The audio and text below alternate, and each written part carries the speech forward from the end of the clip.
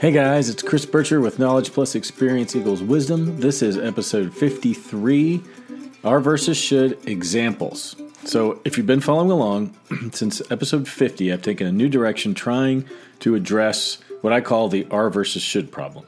The difference between the person that you are and the person that you feel like you're supposed to be or that you should be. That you have these two conflicting voices in your head. And we've talked a little bit about personal inventory and sort of what that are versus should problem is. But I wanted to throw out a few examples before we move too much further along and sort of sketch out the elements that I think are going to be driving us to the next stage of sort of figuring out where we are. So first of all, I've talked about a lot of these things in my previous episodes because really the first 50 episodes of Knowledge Plus Experience Equals Wisdom were me sort of, dumping all of the puzzle pieces out onto the table and then sort of just turning them over and organizing them all. Now we're putting it together. And in that process, I got a lot of the pieces out. And now I just got to put those pieces together. And some of those pieces are going to be things that typify the are versus should dilemma. Things like analysis paralysis. When you're in this state of indecision and having trouble, it's because you're hearing multiple options. And in episode 11, I talked about analysis paralysis and what that is and where that comes from, and that's a big indicator of sort of being in the are versus should. Anytime you have an internal conflict when making a decision or doubt. If you have doubt about what you're feeling that you should do or want to do in some given case, which we'll talk about some examples in a minute. Episode 28, I discussed how doubt can be healthy and it can be unhealthy. And a lot of this are versus should comes down to very thin line differences between something like, I've said this, in the narcissistic and codependency episode, I talked about the difference between narcissism and, self-preservation or assertiveness. It's a very thin line between getting your needs met and looking out for yourself and being really selfish in a given situation. And you're going to see that a lot in the are versus should problem. One of the big elements I talked about in episode 21, we all feel different, but we're really all the same. And one of the dangers of the are versus should problem is becoming isolated. And there's a couple of other ones that we'll talk about, but and I had another episode, Get Out of Your Head. I can't remember the number right now, but I'll put that in the show notes on the blog post on my website. The more in your head you get, the more you're having these internal discussions with yourself, the closer you are to being in the are versus should problem. Who are you talking to, right? There are sub-elements of your personality, which I'll talk about in a couple episodes in the future, sort of who these people are that are in your head. And isolationism leads to bigger problems. I talked about old beliefs and limiting beliefs in episode 9. These are the things that we carry around with us and we believe in that sort of drive the decisions that we make, but we're not 100% sure. We have multiple influential parties involved, and some of this can be as obvious between, my kids want to go to the pizza place for dinner, but my wife wants to go get Chinese, and I want to get Mexican. So now we've got a conflict. And while this isn't exactly the are versus should dilemma, it puts us in a very similar space. And it comes down to the who's right and how you decide to resolve these conflicts in decision-making will drive the type of person that you are. And what comes out, that type of person that comes out and is exposed to the people in your life, it may not be the type of person that you want to be. But for some reason, and maybe you know it, and maybe you get so frustrated when you lash out at your wife because she asks you a question or because you, get what's the word that people use? Passive aggressive with your husband when he has to do certain things, and you don't like that about yourself, and you don't understand why you do it. It comes down to this are versus should problem. You're having a conflict between two different subpersonalities, and you don't know which one to listen to, right? Certainly, we've had that before. So in the Who's Right episode, I talk about, do you want to come out as being victorious? Do you have a particular need or belief or desire or characteristic in you that you want to be demonstrated, and so you don't care what the outcome is as long as you're correct? Or are you a people pleaser and you're trying to avoid conflict? And then last episode I'll mention, and really there are many more, but in episode 26 I talked about habits. And a lot of our habits come down to choices we make about whether we do things that we should think we should do, or whether we do things because they're closer to what we think we want to do or the person that we are. And really, wanting and is a completely different thing. What you want in a situation may not be the person that you are. You may not even realize what you're doing. And that's why we have to start with things like the personal inventory and sort of looking at everything that represents the people that we are, and then making decisions about whether or not we want to keep this as part of our personality or not. And so the next thing I'll talk about briefly before we get into some specific examples is the idea that the are versus should sub-problems can be benign, right? Or what I will call mild and moderate, and then they can be pretty severe depending on the nature of the question at hand and depending on whether or not there is a risk of danger to you as an individual or to your relationships with people in your lives that are important to you. Or really it comes down to a conflict in your belief system and your values, which eventually we'll get to as using the personal inventory as a way of defining these things to give us sort of some, not blinders, but at least a focus and a reference point for resolving these conversations that we have in our heads. And so like a mild or moderate or benign example of an are versus should problem could be something that just causes you like a little confusion or discomfort. This is completely random, but I take my 4-year-old, almost 5-year-old daughter to swim lessons, and I have a conflict about whether or not I should sit somewhere that makes me more open to conversation with the people that are next to me, like the other parents that I know or the teacher, or if maybe I'm feeling standoffish and I'm just not in the mood to talk to people that day, if I'm going to sit somewhere that isn't conducive necessarily to having those conversations, and whether or not that's going to look bad or whether or not I'm not a friendly person. And so that conflict starts in my head. At the end of the day, it doesn't really matter where I sit. Yeah, maybe somebody would think, oh, he seems, very standoffish today. He must not be a very nice person. But at the end of the day, that doesn't affect anybody, and probably everybody's going to forget about it when we leave, and nobody's going to treat me any differently next time. So lots of examples like that. That can be big issues, right? Like if you pass somebody in the grocery store. This happened the other day, and somebody said something, a really nice compliment to my wife about how she looked in her dress, and she didn't hear them. And it was also fast that it wasn't worth me sort of saying, hey, she just gave you a compliment, and you blew her off. That woman for an instant might think, oh, she's a terrible person because she didn't recognize my compliment, or she might think, oh, she just didn't hear me. That's pretty benign. But if I had told my wife and she realized that, she might beat herself up for the rest of the day for not noticing this woman and feel guilty about it. And so that sort of slides into something that causes potential damage to your mood and how you're feeling. And that could be more of a moderate level are versus should problem, something where you have a real conflict and you're having trouble making a decision. It's like, this is something I haven't talked about yet, but my dad is going through sort of what we think are the early stages of dementia. And so we've had to make some decisions on his behalf to protect him and my mom because for safety issues, things like guns and whether or not he has in the house and access to cars that we're just not really that sure about. And I'm conflicted because his independence is at stake.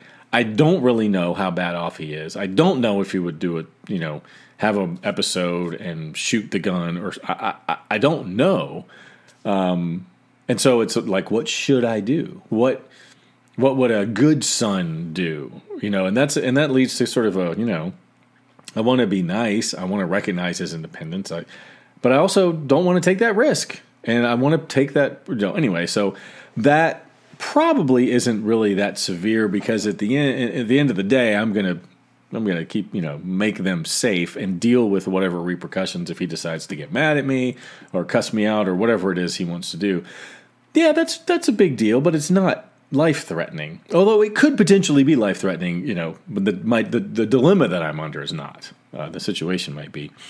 And then there's really what I see as sort of the most severe expression of the are versus should problem. And that is when we create these problems for ourselves that can contribute to things like anxiety and depression and anger and sort of mood, dominant moods that maybe we don't find that pleasant. And this has to be separated sort of from neurological disorders that could be diagnosed as being primarily driven by brain chemistry or something. These are more how our behavioral patterns, beliefs, and our thought processes can influence these things. And certainly if we have pre-existing biological conditions, our mind can exacerbate them. But I'm not saying if you can solve the are versus should problem, you'll no longer be schizophrenic or have ADD.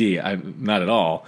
But certainly for me personally, anxiety is one of the worst feelings a person can have, and it's definitely a result of overanalyzing choices and being afraid of making the wrong decision, or any kind of fear of the future is anxiety, right? And things like depression and just a general mood. If you are walking around all day struggling at a high level with very fundamental differences in opinion, polarized differences in opinion in your head, that is going to result in a lot of discomfort, to put it mildly. And that discomfort can follow, a lot of different intensity levels leading up to something, as bad as severe anxiety. And so if you have that, why would you not want to solve it? And maybe it's time for, hopefully I will come up with a few examples that fit into those sort of, a continuum of severity, let's say. But, the general rule is that at the very least, this is going to make you uncomfortable. And at the worst case scenario, it can be a dominant emotional driver in your day-to-day life. Trouble sleeping, a lot of these problems that we suffer from today can be improved upon by addressing the are versus should problem. So a couple of examples that I thought of beforehand, and hopefully I'll come up with a few more in the next 5 minutes or so. One is, if you were taught, I grew up in the South, and I was taught to say yes, ma'am, and yes, sir. Or I don't know that my parents taught me that, but I definitely caught on that around me that this is something that you do. And then I moved at 13 to Northwest Ohio, where that was not sort of in the realm of the cultural norms. But it was a huge freaking deal in the South, to the point where I remember, parents slapping their kids in public for forgetting to do that. It's not like these kids were rebelling and intentionally not saying it.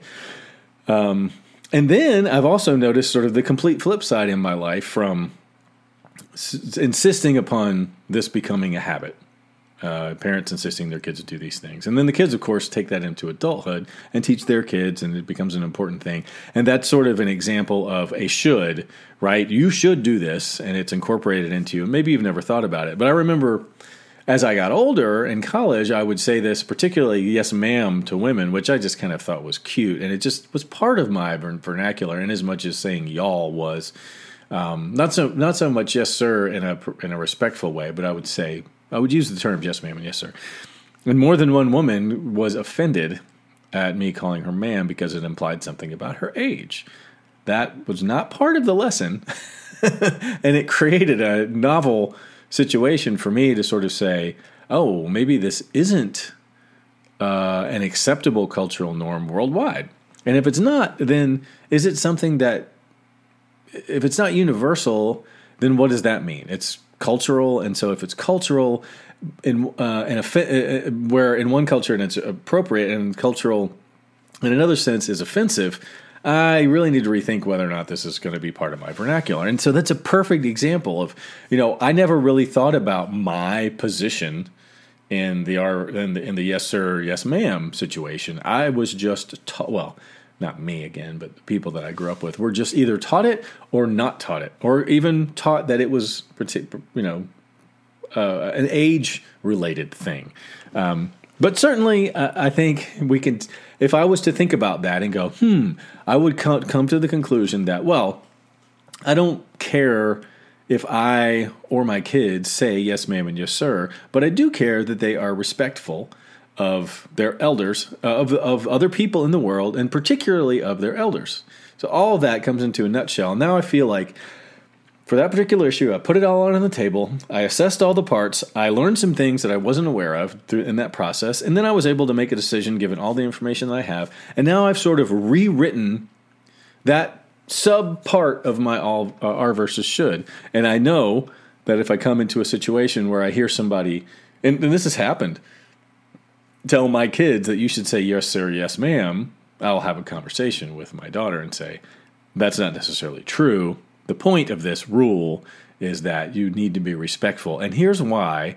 And if you don't want to do that, that's completely up to you. But, respect is going to gain you this, and not being respectful could potentially lose you these relationships. You make the decision for yourself when it comes time. Because that's a minor thing. I don't have to say, you make a decision about smoking crack. I'm not going to say that. Ultimately, I may say something to that effect. But whether or not you say yes, ma'am, or yes, sir, is not a severe situation. Another one I think about a lot, because they talk about this in sailboats, is blue versus pink jobs. And sort of, and this starts off as being a fairly mild or moderate issue, but could quickly become severe or very serious, because it's based on gender bias. In the boating world, they basically say, well, if you're a man and a woman, or a couple in traditional male and female roles, even on a sailboat, then a lot of the jobs that you do come down to jobs that are more suited for a woman versus more suited for a man, where the woman always cooks and the man always drives the boat, or takes care of the oil changes, or raises the sails, or the hard, strong things, and the woman sews the curtains, which can work out really well for some people. And if two people are a couple and they both grew up with that particular societal norm as a very strong one, and their shoulds have always been, well, I should change the oil and I should cook the food, then maybe there's no problem. But personally, I would rather get the inventory out, and this is something really we should do as individuals and probably as couples too, and sort of assess these things and decide these things up front before it goes on for too long, and that conflict between the R's and the shoulds creates isolation and then resentment between the people in the couple. Complications in relationships could largely be attributed to differences in the R versus shoulds. Like, what do you think you ought to do, and what do you feel like you should do with respect to gender roles? Me, I can just offer my explanation and potentially some insight about my wife's. I think gender rules are unfair, and I want to give a person as much leniency and permission, if you will, to do what they want to do. If we're on a boat and my wife wants to drive and change the oil, I'm not going to stand in her way, and I'll even help her. Some things at the end of the day, like if we've got 5 60-pound bags of concrete that we have to carry, it's probably just easier for me to do it because I'll do it faster because I am a little bit stronger than my wife. But I have addressed and dealt with the gender part of the R versus should. I understand that I have been taught and conditioned certain things about gender roles, but I don't agree with them. And I sort of wiped my slate clean and came up with what I thought was reasonable.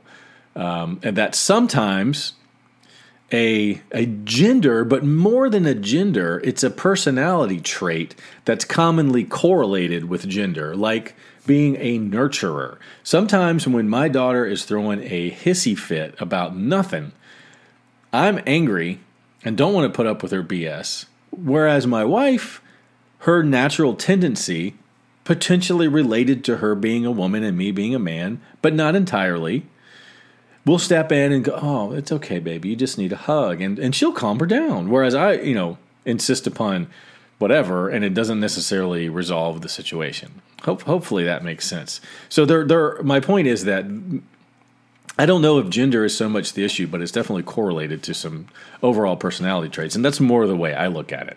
Who wants to do this? Who's better suited to this? What makes the most sense right now? Let's move forward. I don't bring to the table a preconceived should prescription from societal norms or religious norms or familial rules about shoulds in that situation. A big one, and I don't want to get into too much detail about this, is what should you do for work?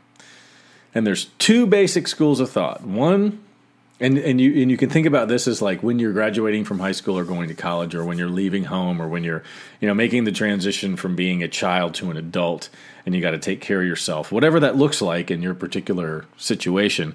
For me, it was in going to college. You need to go.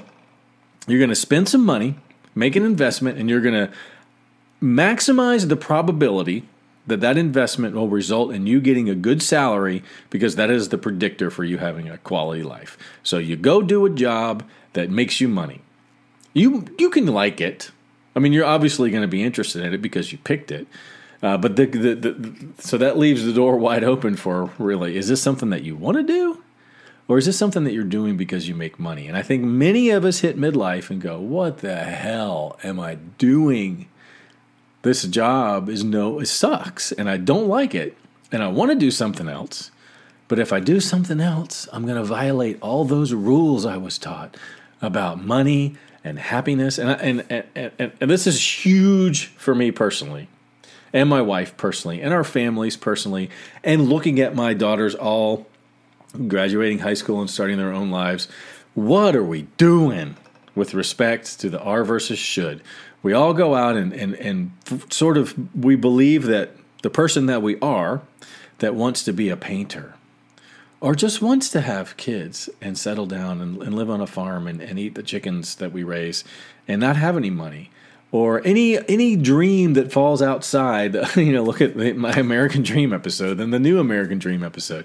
Anything falls outside the societal definition and the familial definition and the community definition of successful, you feel like you can't do, and that's a tragedy. And a big part of the R versus should problem has to do with how we earn money, or whether we earn money, or how much money that we earn.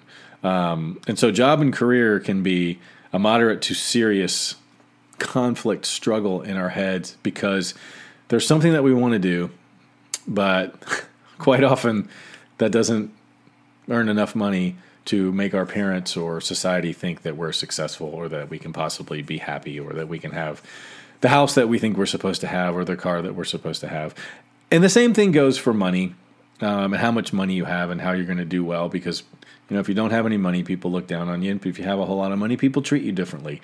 And to a lesser degree, we could also talk about the decision to have kids.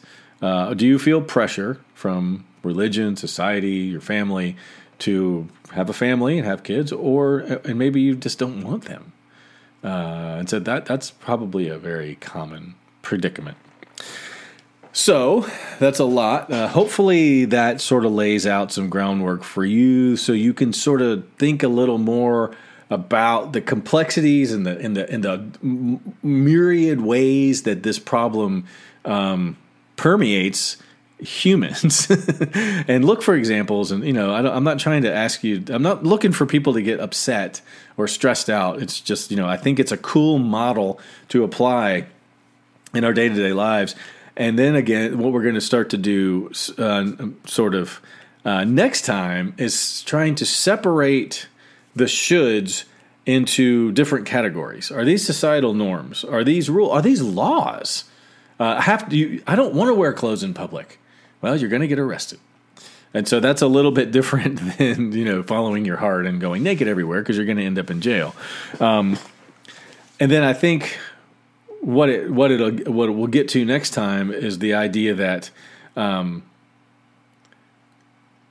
outside there's some fundamental governing shoulds in the world, which I'll sort of call the golden rule. You should do unto others as you would have them do unto you. That's going to be a big one. I'm not going to say that one's flexible. So there are a few basic sort of rules of getting along in the world. And then there's different tiers of how serious do we take this? And then there's just the world of opinions. Go back to episode 1, facts. And you can ignore the shit out of those. And I will argue that learning to not care what people think is going to eliminate a huge amount of the R versus should problem. And again, we'll talk about that next time in episode 54. This has been episode 53, some examples of the R versus should problem. And I appreciate you sticking with me. Please comment below if you're on YouTube. If you're reading this, go back to my blog page on my website, and you can comment below there, or email me at k+c=wise. I appreciate your help in figuring this problem out. I'm Chris Bircher. This is Knowledge Plus Experience Equals Wisdom, episode 53, R versus should examples. See you next week.